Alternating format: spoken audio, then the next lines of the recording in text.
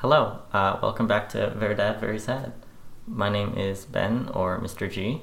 I'm Peyton, or Miss Reg. So, following up, in our usually we start by saying hi to everyone. Hi. So, hi Mom and Dad. Hi Russell, hi Julie. And hi to the person from Belgium. Hi Belgian person! They, it looks like they got, there was a second download from Belgium. It could have been a coincidence. It's very, very exciting. We are Very Dad, very glad that you are listening. And there was one from Ecuador. Really? Yeah. Oh my goodness, they'll love our newcomer episode. Very Dad, very sad. Jeez. Very sad. They can tell us about our Spanish skills. Yeah. But, so where did we leave off? We left off at you are prepping them for... We left off that part one has kind of concluded, and now you're thinking in the next couple weeks they're going to be ready for part two, which is the resources and the countries. Right. Okay. I like to start these with my struggles. Okay. Before going into like what's happening. Well, your struggles are my struggles, so let's hear. Yeah, excellent. So first off, I get into the room on, I guess it would have been Tuesday. Mm-hmm. Because we had a short weekend, or a long weekend. Right, yes. Lincoln's birthday. And remember how last episode I was talking about how important, like, media is and, like, Gittin's influence on the kids? Yes. So I moved my smartboard to, like, the front of the classroom. Because I was like, I'm going to have the stock sheets just, like, originally it was on the side. Mm-hmm. And so they'd have to, like, look over at it. And then I'm like, I'm going to move it to the front. I'm going to just have the stocks, like, they're just always seeing it. And immediately, my smartboard isn't working.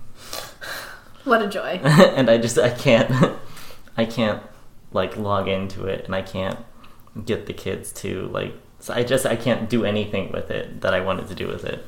And so, the only way for the kids to view this sheet is if they voluntarily go onto their phones, go into Google Classroom, and look at it themselves.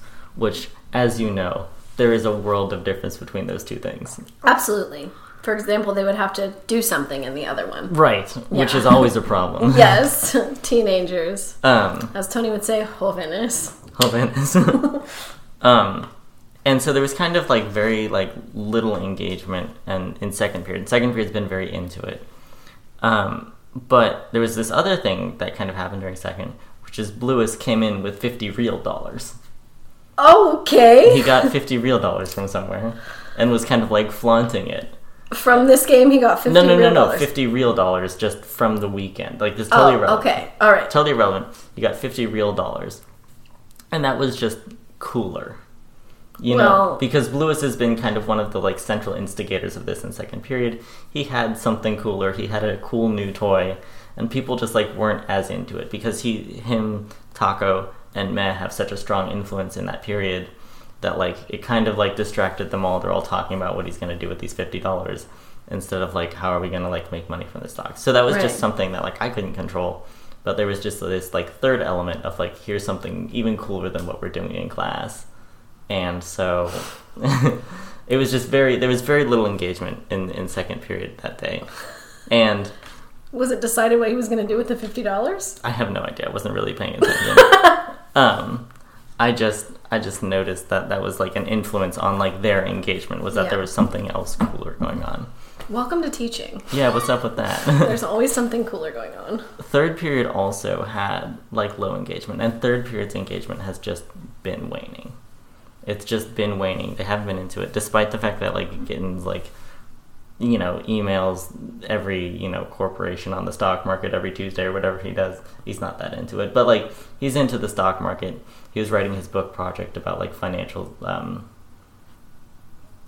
security or how to be smart financially. Financial literacy. Oh, very good for him. Yeah, good for him. So, like, even he's not into it. Is third period's engagement going down across all activities? You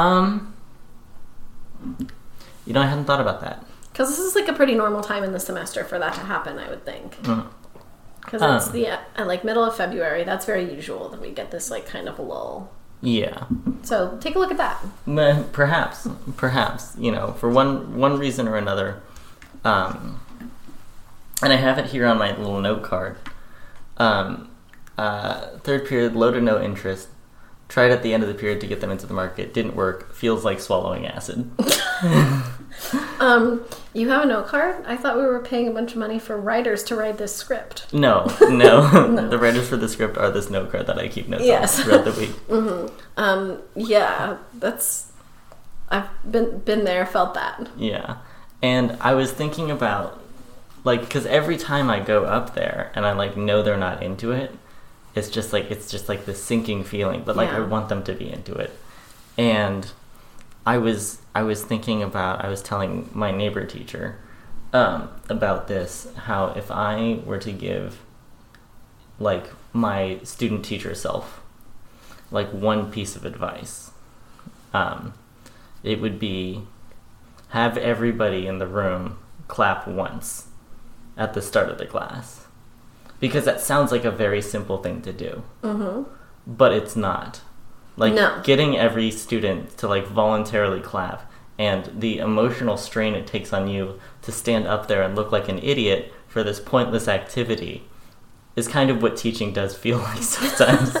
It's funny you say that, because I often use the technique of, if you can hear me, clap once. Mm-hmm. If you can hear me, clap twice. That's not the same, though. No, it's not, but it just reminds me of that. So to get everybody to clap once. Yes, that would be, like, my pass or fail, more useful than anything I learned in the teaching credential program. Because it's getting them all to buy into something they don't see the point of. Getting myself to have the emotional energy to engage them on something that they don't want to do.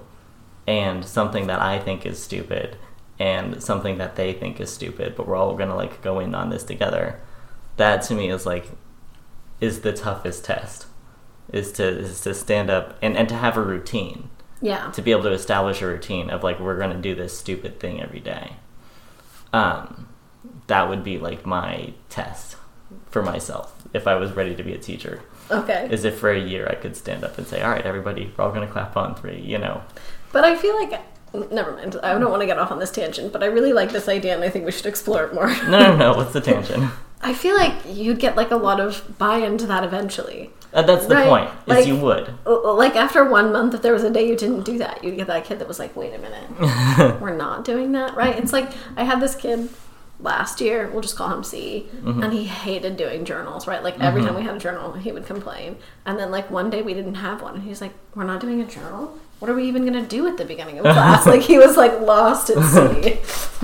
So I feel like that'd be very cute. I think you should do that. You should start doing that. I might do that next year. You should. I think it'd be super fun. I'll do it with you. Okay. It'll be fun. We'll see who lasts longer. Okay. Sounds good. Pinky Promise, which I forget our nickname for him, but he didn't know it. He didn't know. I forget our nickname for him also. Anyway, one of our newcomers didn't know what a Pinky Promise was. Yeah. And possibly our listener from Ecuador doesn't know what a Pinky Promise is. That's all right. Moving on. Anyway, so yeah, just, like, getting up in front of third period and saying, like, all right, the market's open, I want everyone to trade one stock, feels like it's got that same emotional just drag as just, like, saying, like, all right, everybody, we're gonna clap, and just, like, it's exhausting feeling like an idiot, you know, when you know that there's low engagement. Fortunately, not every class is low engagement. That's true. Yeah. So, fourth period, totally into it. Fourth period's totally into it, and love that for them. You will never guess who we had a spat between. I think I probably will. Not just because you texted me about it, but because they have been an ongoing situation. It's the Faerghus and... It's Faerghus and Maxville. Right, okay, so here's what happened. Shall I set the scene of what I know? No, because something else happened before that. Okay, so tell me everything that happened with these two. What happened before that was, so Faerghus is a good student. Yes. He's a really good student. He's always gotten 100% on every assignment. He's the one where I'm like, he probably got 100 on this, right? And I'm like, no, I should read it anyway. Mm-hmm. Like, I can't just mark it blind 100. I have to read it. And then it's every time it's 100. Right. I have those kids too. And so everyone wants Faerghus' stock. And Faerghus has his wallet where he has his stock, and he's got other people's stock. Right. Okay. And Maxville is, like, trying his little heart out to buy one of Faerghus' stocks, and Faerghus is just not having it. And then finally he says, fine, I'll give you one of mine, 400. Now Faerghus' number is, like, not 400. Oh. He's lying. He's lying. Mentiroso. Yeah, he's totally lying. And he's trying to sell this 400 stock, which is trading high. Mm-hmm. It's trading believably high that it could have been Faerghus, but it's not. But he's trying to sell it off like it is his, right? And so we get... Jóvenes. We get this instance of, like, fraud. Right. We're getting fraud. This would be good for the psych class to study. Yeah, this maybe. experiment. Okay, so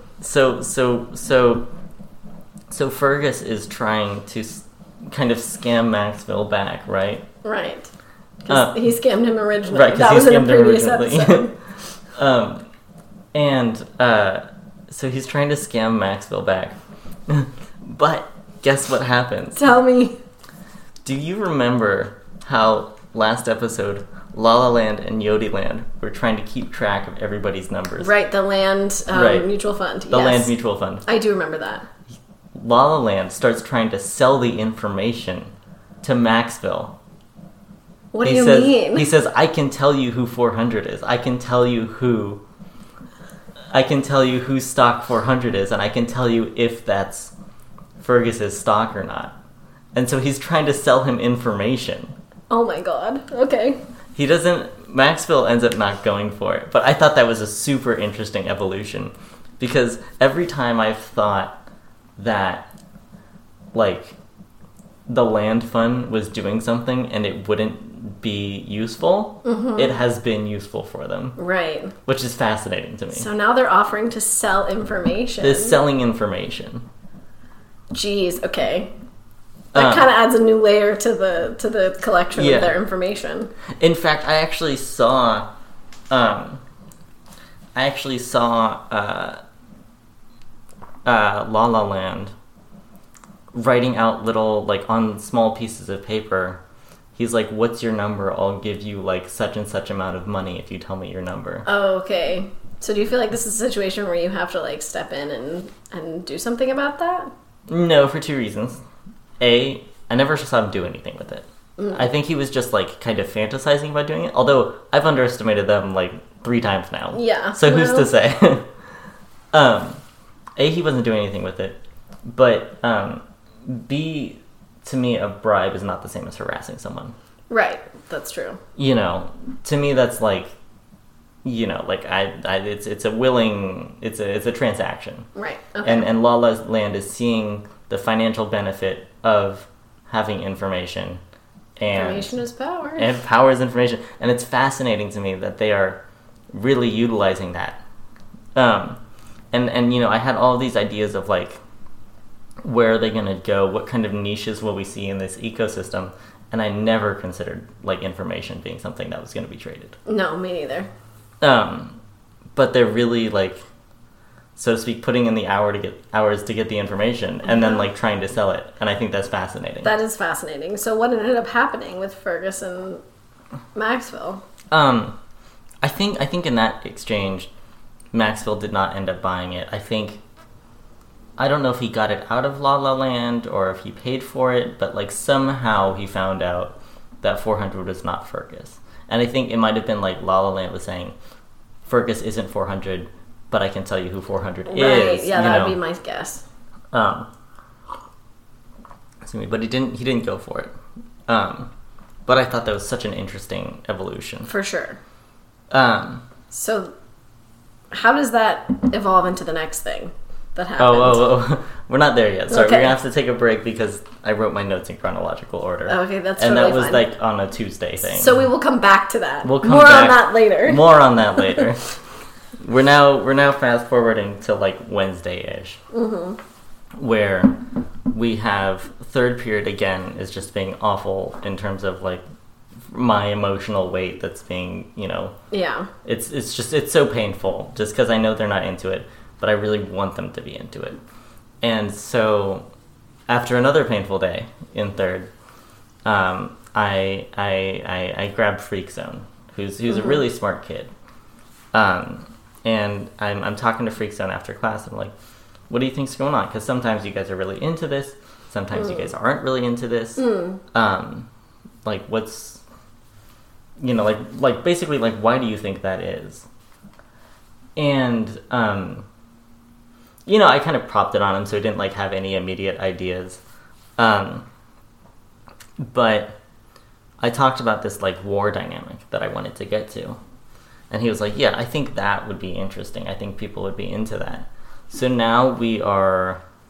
Because I have to introduce the phases to each class at, like, roughly the same time. Yes. Now we're reversing the order of phase 2 and phase 3. We're getting to the war dynamic first. Okay. What led to that decision? Just because I was like, if they're not into phase 1, they're not going to be into phase 2, but they might be into phase 3. Oh, I think they're going to be into phase 3. They'll be into phase... That's the thing. It's like, they'll be into phase 3. Like, you can't... No one can resist attacking their friends. No. No one can resist the allure of becoming the shogun of your island. No.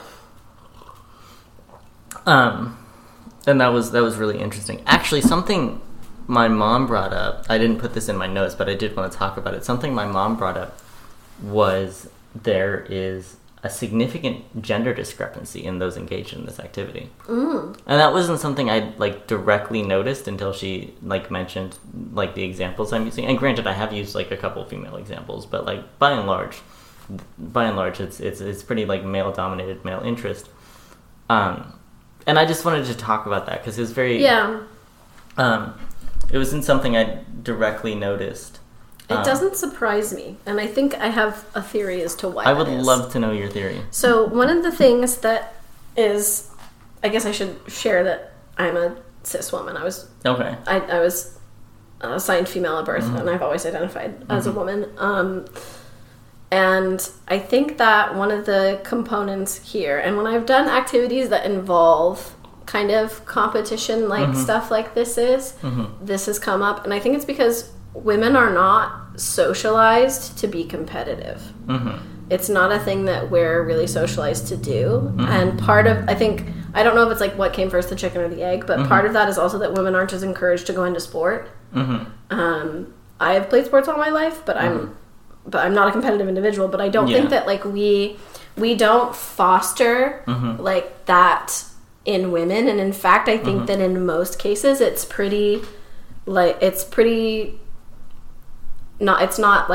not idealized for women to be competitive. Like I think we train girls from a very young age to be like, everything needs to be equal and you don't want to upset your friend by doing better than them, and like make sure you're not too quote unquote bossy, make sure you're not too like ahead of everybody else because it might make other people uncomfortable if you're ahead of everybody else. So I think we do a lot of that.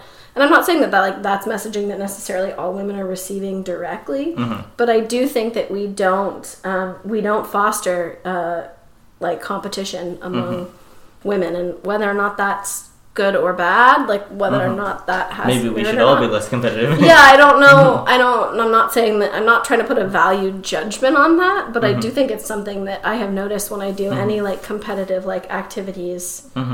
The only way I've been able to remedy that in my classroom is not, like, I don't even know if this is the best way, but if I put all the girls on a team together and all the boys on a team together, that's the only way I get, like, all the girls really interested in a competitive activity, which is kind of funny. But yeah, anytime I do anything that's competition-based, I don't get nearly as much buy-in from the girls. And I think that it is because we systematically, we don't train women to do that. Yeah, no, I don't know. It's it was for sure. There is a difference. There is for sure a difference in who's engaged and who's not engaged. And we pretty much have Oslor's engaged from fourth period, and are you talking dissociated about girls specifically? Yeah, although dissociated might not be cis. But Oslor, I'm pretty sure is cis. And but yeah, those are kind of the only two girls that I really see like. Oh no, Suzanne from second. Suzanne from second also, and then nobody from third. But that's like both boys and girls. Yeah. It's very one-sided, and I guess I didn't really know kind of what to do about that. My dad was suggesting that we bring in like a female stockbroker or something to come talk, which would be kind of a cool idea. That's actually a very good idea. Yeah, and I think if I do this again next year, I would do that like day one-ish. You know, because we are about to transition into the next phase. I've kind of already introduced the next phase. Mm-hmm. And I think that they like get it. And I wish there was some thing I could do to be like, you know, like you're allowed to like, you know, beat each other up, you know. But yeah, so that's like a retrospective. That's like maybe a thing for the future, because I know it's kind of difficult getting like people on campus sometimes. Yeah, and this is just like an issue that I have had that I have not figured out the most ideal way to resolve. Right. And I think that in teaching we run into so many things that are like microcosms of larger societal situations, and I think that this is one of them. Actually, this whole simulation is one of those. But yeah, you know what I mean. I'm not talking about this entirely simulation. I'm talking about like the response. Yeah, and so But as long as you're not getting girls that are like alienated by it, I don't think it's like a. I don't get alienated by it. I just get disengaged. Give it time. Perhaps when we get to the warfare, all the girls will band together and rule the world. I hope so. I would be, because a lot of the girls, especially in second period, have better grades than the guys. Yeah. You know, and they have just kind of more money. And then I think that's. I don't know what the gender split in third is, but I can think of a couple of girls who have really good grades. They're breaking that glass ceiling? Yeah, and then in fourth period... In fourth period, some of the guys might have better grades. But anyway, the girls do have a lot of money that they're kind of... Well, maybe they are utilizing. Because that's the other thing. A lot of times when I am saying, like, they're not engaged, it's because I'm not seeing it. But that doesn't necessarily mean it's not happening. Like, I know that there are some trades happening when I say, like, everyone trade, and, like, I'll, you know, sulk in my corner, and then I'll hear these two girls talking to each other, like, oh, like, I'll trade you this for that. And, like, I'm like, oh, okay, this conversation is happening. Mm-hmm. It's just not happening with the loudest section of the class, you know? Yeah, I mean, I could also go on about how we don't allow women to take up space or be loud, so that's another, I think... And I wish that I could kind of have that speech of, like, you're allowed to be loud, you know, but I don't think it's so simple. No, it's not. I don't think it's so simple. No, it's a bigger thing. I think that you should just kind of, like, let that one, and then if we get any ideas, and we can talk about it. Next year, if we still like this. Anyway, so with Freak Zone's advice, I'm jumping straight into the third phase. Okay, we're going straight to warfare. Straight to warfare. Classic. And the basic. Are you familiar with RNG? Like random number generation? Not really, no. Okay, the idea... I try not to think about math in any capacity, so... Oh, okay. Well, también.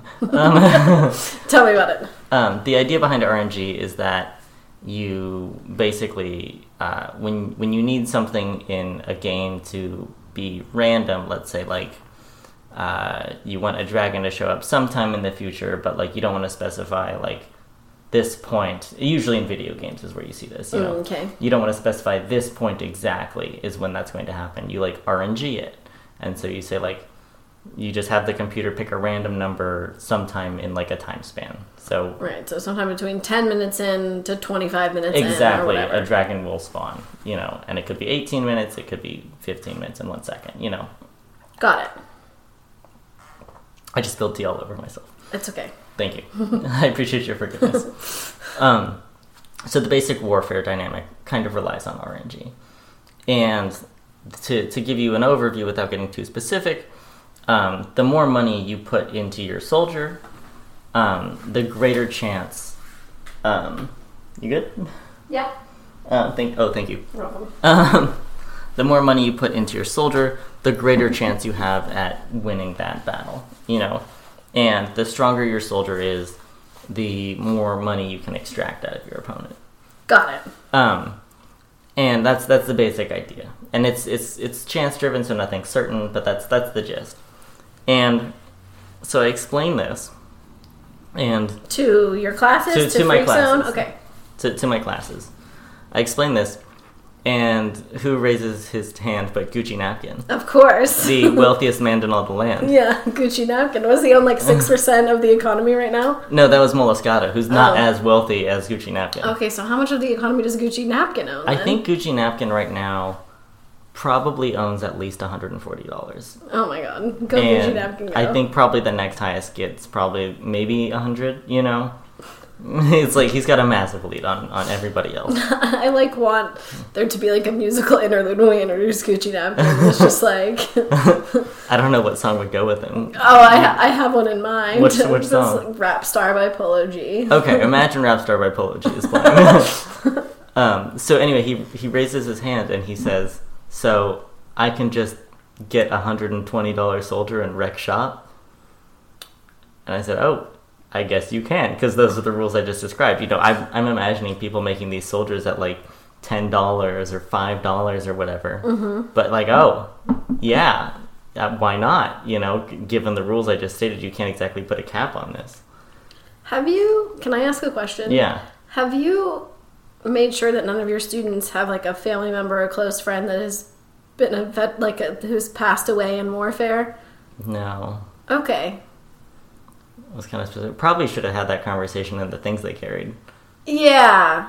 I guess it probably would have come up when you taught the things they carried. Yeah. Okay. That was just like a sidebar thought I had. It was like, oh, this maybe could bring something up for someone. But you've already taught the things they carried, so I think that you're probably fine. That seems You're much right. worse. Yeah. Okay, I'm sorry. Please continue. So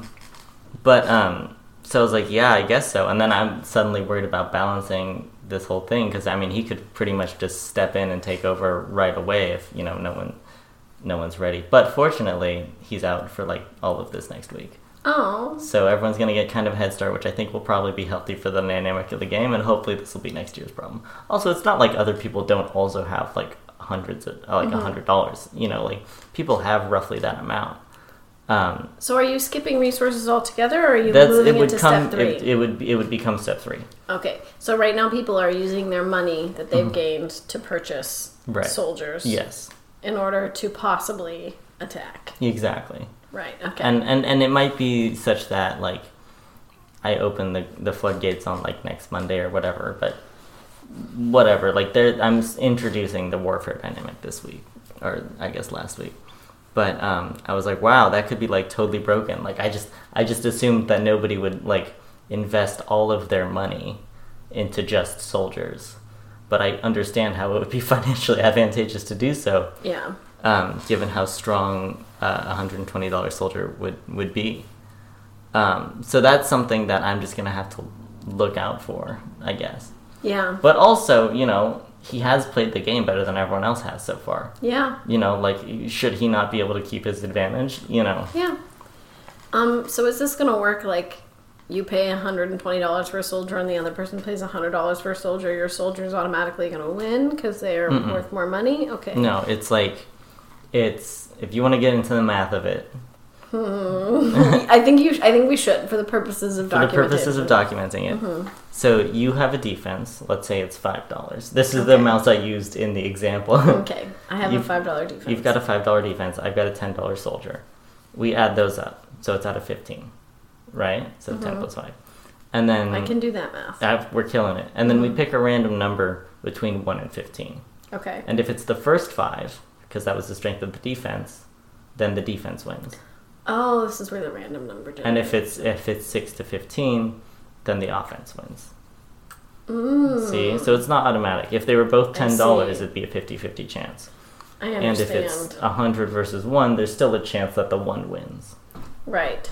Okay, that's a very good way to format that. Thank you. I'm a little bit worried about exactly how this carries out in case, like, a war is disputed, so to speak. Like, I think I might have to supervise every single attack. I think you have to supervise every single attack. But know that I'm not happy about that. Got it. So what happens, though? Like, okay, let's say in the situation where I have a $5 defense and you have a $10 offense, and let's say the number's 8, so the offense wins. Do I then give you my $5? Like, how does war work here? So if I'm attacking with a $10 soldier, and you've got a $5 defense, I win. I can now have the right to extract $10 from you. Oh, you can force me to pay you $10. But, and this is something I haven't told them yet, there's another option. What's the other option? The other option is the losing side can surrender to avoid the damages. Oh. And the surrender terms are negotiated between the two players. So, you could say, like, I will, like, let's say I beat you or whatever. I'm going to do $10 worth of damage. I say, or you can surrender. And if you surrender, then I want $1 every day. Or, like, if you surrender, like, I get rights to control your army. Or, or your stocks. Or your stocks, exactly. It's entirely negotiated. But they have the right to extract $10. Got it. Does that make sense? Mm-hmm. So, how does that work with the maps? The maps? Well, I don't understand. Like, why did you have them draw maps? Can they only attack people next to them? Yeah, they can only attack people next to them. Okay. Or if you control that land through other means. Right. I see. Okay. And I'm thinking about introducing a dynamic where you can kick somebody off their land as part of a surrender term. Okay. How colonizer of you. Well, yeah, thank you.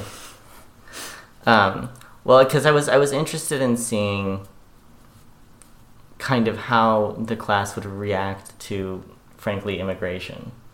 And these ideas of, like, people who are being kicked out of their homes. How do they react to that? Do you have a personal connection to that? Or? The tricky part is doing that in a sensitive way and not in an offensive way. Because obviously, like, there are students who are probably immigrants, not just in my newcomer class. Yes. But at the same time, I wanted to explore that just because I was curious about that. And I was curious, like, how does that play out on a microcosm scale? Right. When everybody knows each other, And I don't know if that's a good idea or a bad idea. Well, and you want to be having these real-world conversations, right? Yeah, like you're having real-world conversations about the stock market and all these other things. Yeah.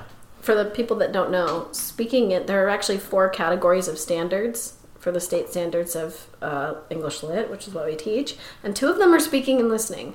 Mm-hmm. So that's like, it's reading, writing, which I think everybody assumes. And then the other 2 categories are speaking and listening. So I think that a lot of this activity is also fulfilling the meeting of those standards, right? Like you're hearing other people talk about real world issues and you're having to speak on how those real world issues impact you in the classroom. So I think that this is academically very sound also. I think you're meeting a lot of standards with this activity. Thank you. Well, I'm glad to hear that.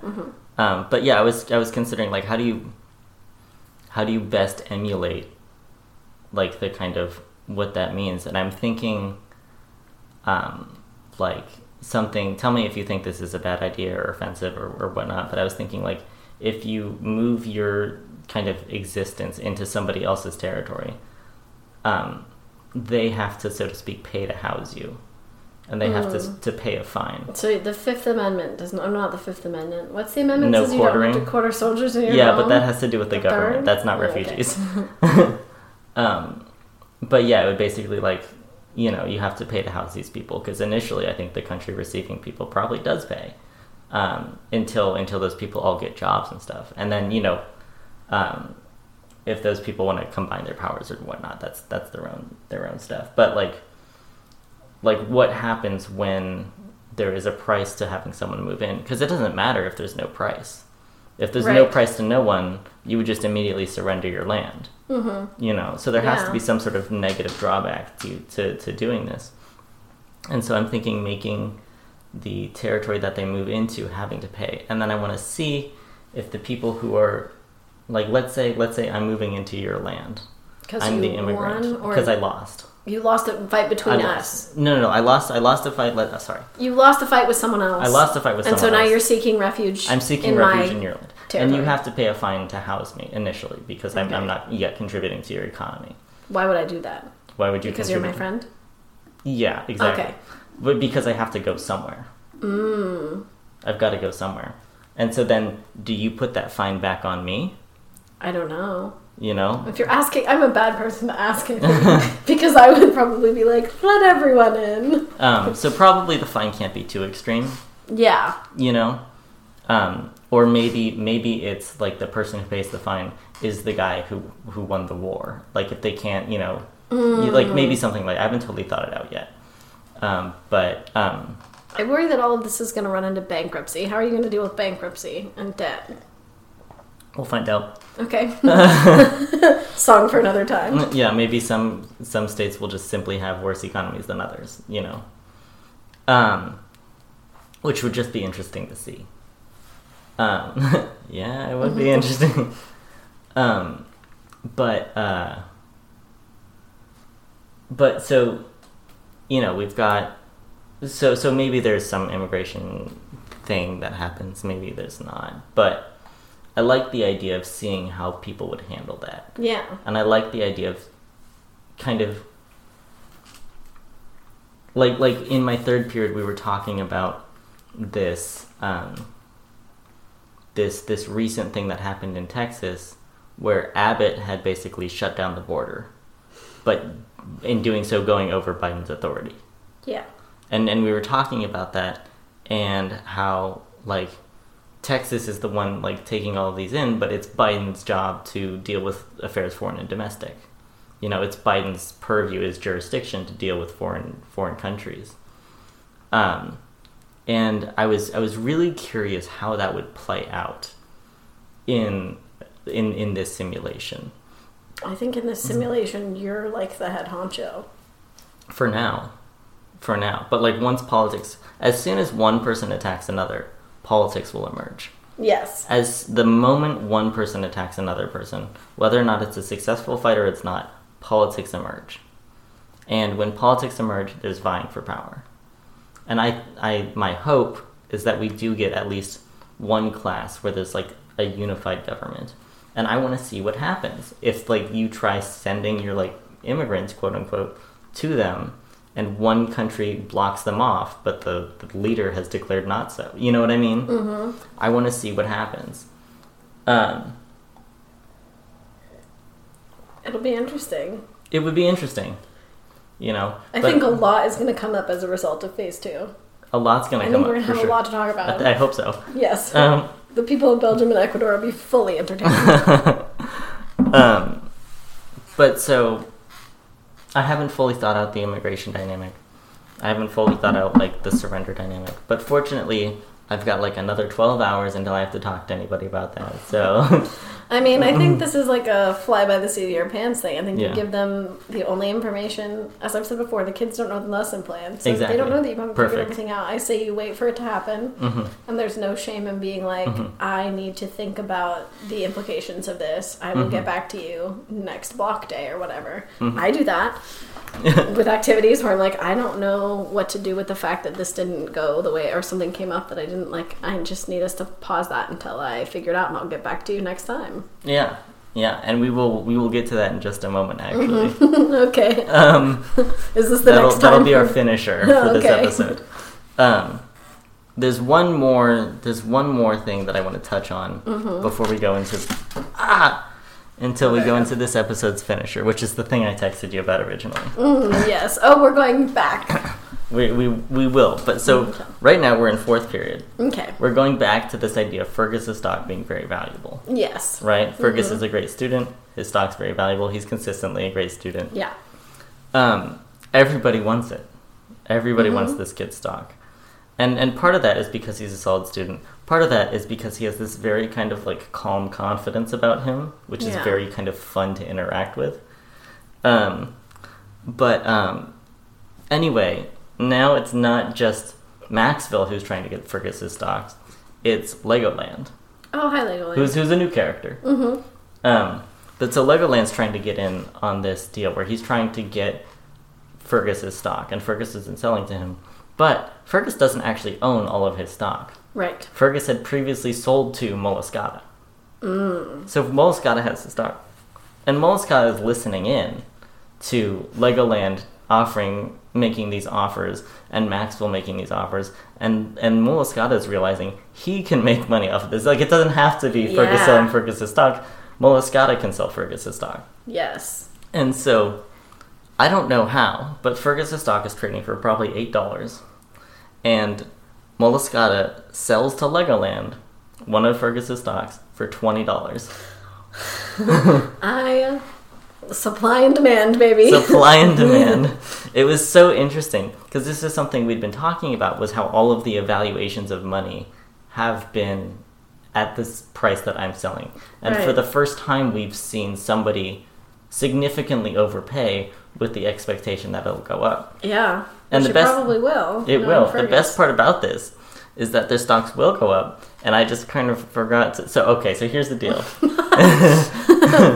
Here's the deal. Okay. I update the grades in Aries, and then I upgrade. What's Aries? Aries is, for those who don't know, Aries is the, I guess, website program. Yeah, that we use for... There's the program that we use for their grades, for their grade book, for their report card. You know, that's what their parents see when it's mailed home to them. Is it still mailed? No, it's digital, but that's okay. It's digital. That's what their parents got mailed to them when we still used mail. And so it updates in Aries before it updates on the sheet, because I use Aries within the sheet. But I haven't. So as of like Thursday or Wednesday, I did this massive grading for only second period, and I'm about to add like 40 points worth into the grade book for second period, but I haven't done it for third and fourth yet. And I'll probably prioritize fourth because there doesn't seem that into it. But that's not important. What's important is there is this, for the first time, a real discrepancy between what's in Aries and what will be on the sheet. And so hopefully I can get this done maybe during the block days. And there's just like, as of Thursday, Friday, there's going to be a massive influx into the economies of all of the classes. And I wouldn't be shocked if it was, getting up to be around $15 for some of these stock prices, just because right now everything's out of like $70, and I've just added like 40. So it's gonna at least go up by 50%. That's exciting. It is exciting. Okay, now for what we've all been waiting for. Oh, sorry. Before we do that, immediately after Legoland offered $20, everyone else's prices for Faerghus' stock are going up to like $30. Yes. That became the new price leader. It was very interesting to watch. That's so fascinating. How one person's estimation affected, because suddenly it's not just me they might be able to sell to. Suddenly, if you've got, if you're sitting in class and you hear, Faerghus is selling for $20 over there, maybe you'll buy a $15 stock from Faerghus, even though it's valued at half that, Yeah. It's because you can sell to Legoland. Oh, geez. Okay. So, this last one, the finisher. Yeah, I'm very excited to hear more about this because I got a text about it and I had a lot of questions. So the finisher. Everybody wants Faerghus' stock. We're still on Faerghus. Everything revolves around Faerghus. As our Lord and Savior would say. I thought you were going to say our Lord and Savior Faerghus. No, as our Lord and Savior, who is of course Taylor Swift, would say, everybody wants you. Everybody wonders what it would be like. Yes, that is Faerghus. Everybody wants Faerghus. Everybody wants his stock. And he's been... participating, obviously. He's been buying other people's stocks. And Maxville, in an attempt to get one of Faerghus' stocks, makes a bargain, or he tries to make a bargain, where he says, for $5, I want a mystery stock. Okay. Right. So Faerghus has got all of these various stocks within his envelope, and he says, for $5, I want a mystery stock. Like Faerghus would just get to take one out of the envelope? Like Maxville pays $5 to Faerghus and gets to pick a random stock. Okay. Now you'll notice that was ambiguous who I said was pulling. Moving on. I kind of hear this happening out of the corner of my ear.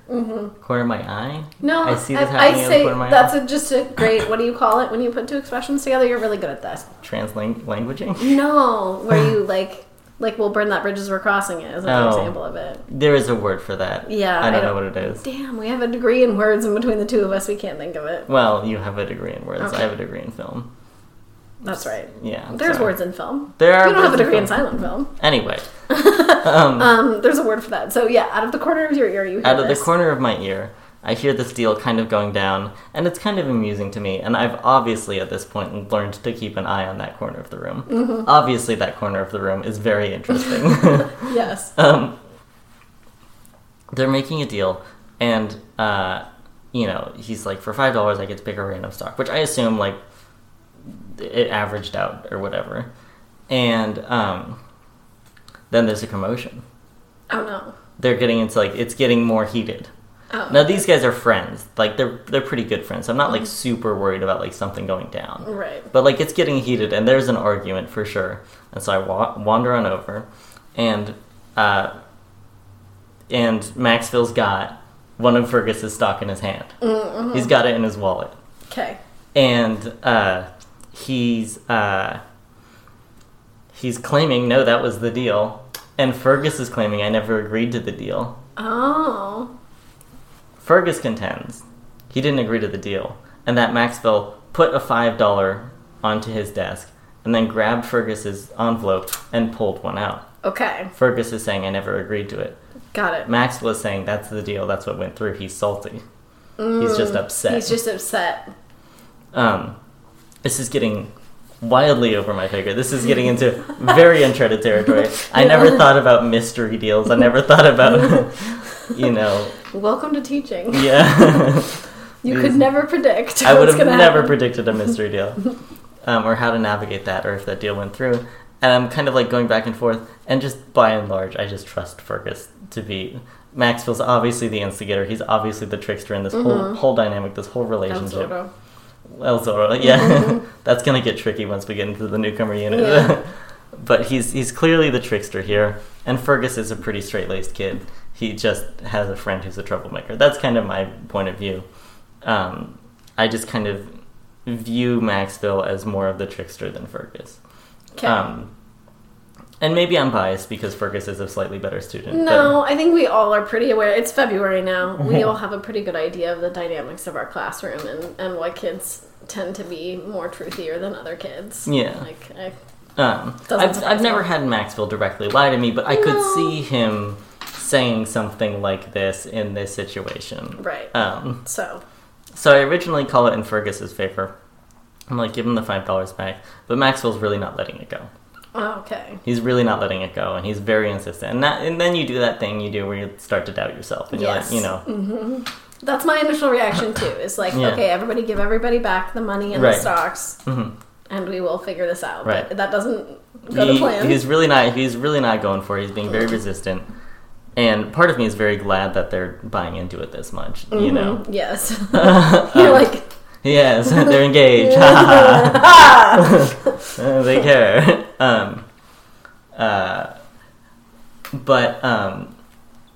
Anyway, so I kind of don't know what to do, which is a very typical stance for, at least for new teachers. Yeah, definitely. I've had that feeling many times. I wasn't prepared for this. Mm-hmm. If only I'd clapped once every day. Yes.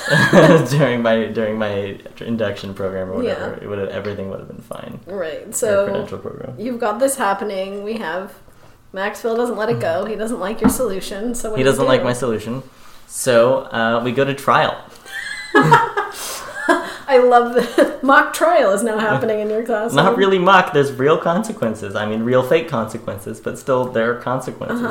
Okay. And so I bring them up in front of the class, and I say, Faerghus, make your statement, and Maxville, make your statement. And so first I walled off like half of the class just right away because they were being kind of loud, and anybody who was in their vicinity might be biased one way or the other. Right. And so I just walled off. You don't call a witness? That would be the first thing I would do, is call a kid that was sitting in the area and be like, what happened? So I say, Faerghus, make your statement. Faerghus makes his statement.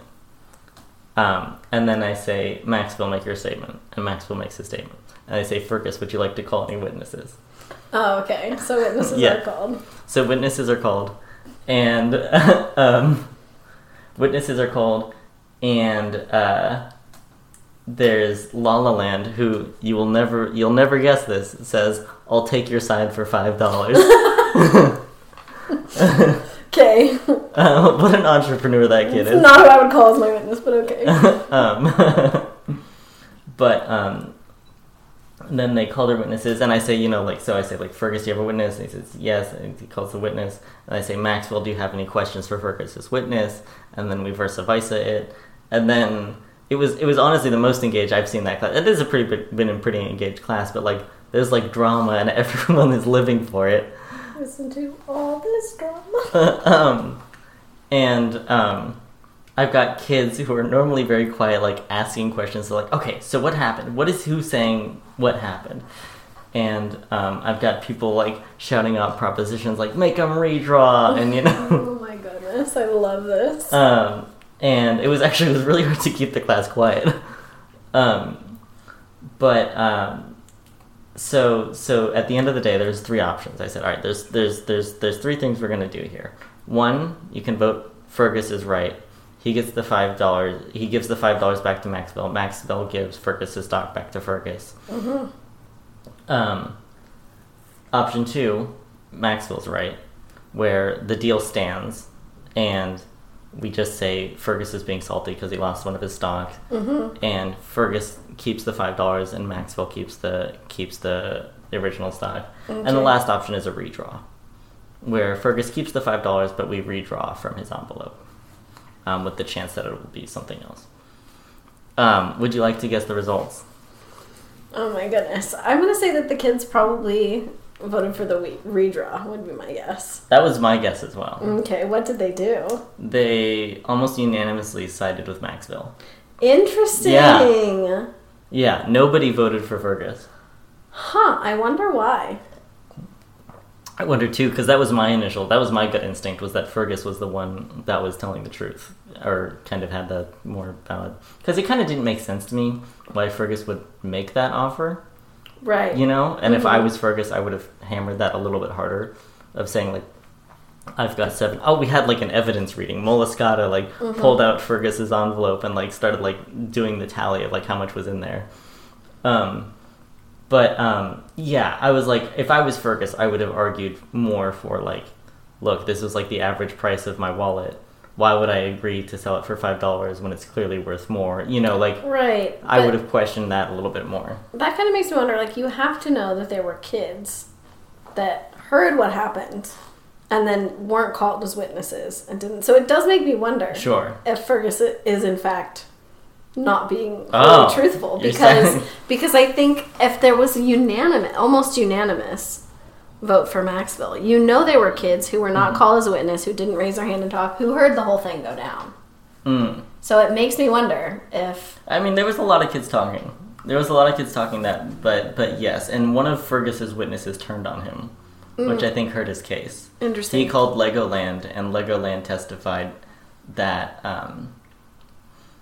that the deal did not go down as Fergus had said it would. It wasn't Legoland was on his side, but then when Maxville cross-examined him, he hit him with some sort of did you hear that this was going on? And it was pretty damning for Fergus. Okay. But yeah, it was about 2/3 for Maxville, 1/3 for redraw. So how did Fergus respond to this? He took it in stride. Okay, he took upset. It in stride. I think being able to make his case to the class was it proved there wasn't a teacher bias. I think I rolled off the jury pretty effectively, so nobody that was really in the area would have been able to be biased, so to speak. Yeah, he took it in stride. He said, "You guys are all biased." Yeah, he was a little salty, but he didn't further. He wasn't upset. Yeah, he wasn't actually upset. He wasn't drastically upset. Okay. He was just you guys are biased, Oh, cute. Yeah. But they wanted to appeal. I'm this is the appeal. You appealed from my judgment, and now you went on to theirs. Yeah. This is the appeal. Maybe we can bring them into your class. Oh my god, and they can make their argument. I mean, that's fine. I'm sure Miss Bell would be super into that. But yeah. So we got our first trial. That is this is going to so many fun and interesting places that I don't think anyone could have predicted, which is so classic for the public school system. Yeah. Definitely. Well, this is exciting. Yeah. So we've got warfare on the horizon. Yeah. Yeah, warfare's coming up. That was really fun because I got to say like this whole trial happens, and then at the end of class, I'm like, by the way, we're about to go to war. I love our job. Do you have any questions or anything? Any comments? No, I'm just really excited to see where the war thing goes. I think it's going to be very interesting to come back together. When do you think you're going to roll that out? When do I think I'm going to roll the war out? We have a short week, so I think I'm going to go. We had an especially short week. I think I'm going to go a little bit more into the details of like the surrender, for instance. Right. Yeah. And like one day I'll like introduce like how immigration works. But I think I might roll it out on like Monday of next week. Cool. And then like this week you get to like build up your defenses, so to speak. I was recently made aware that I was mispronouncing my sign-off. Oh, yes, you were. Yeah, well, how do you say it? Permanecer. Permanecer, and I was saying permanecer. Correct. Permanecer. Okay. So with that... Vai con Dios. Permanecer con Dios.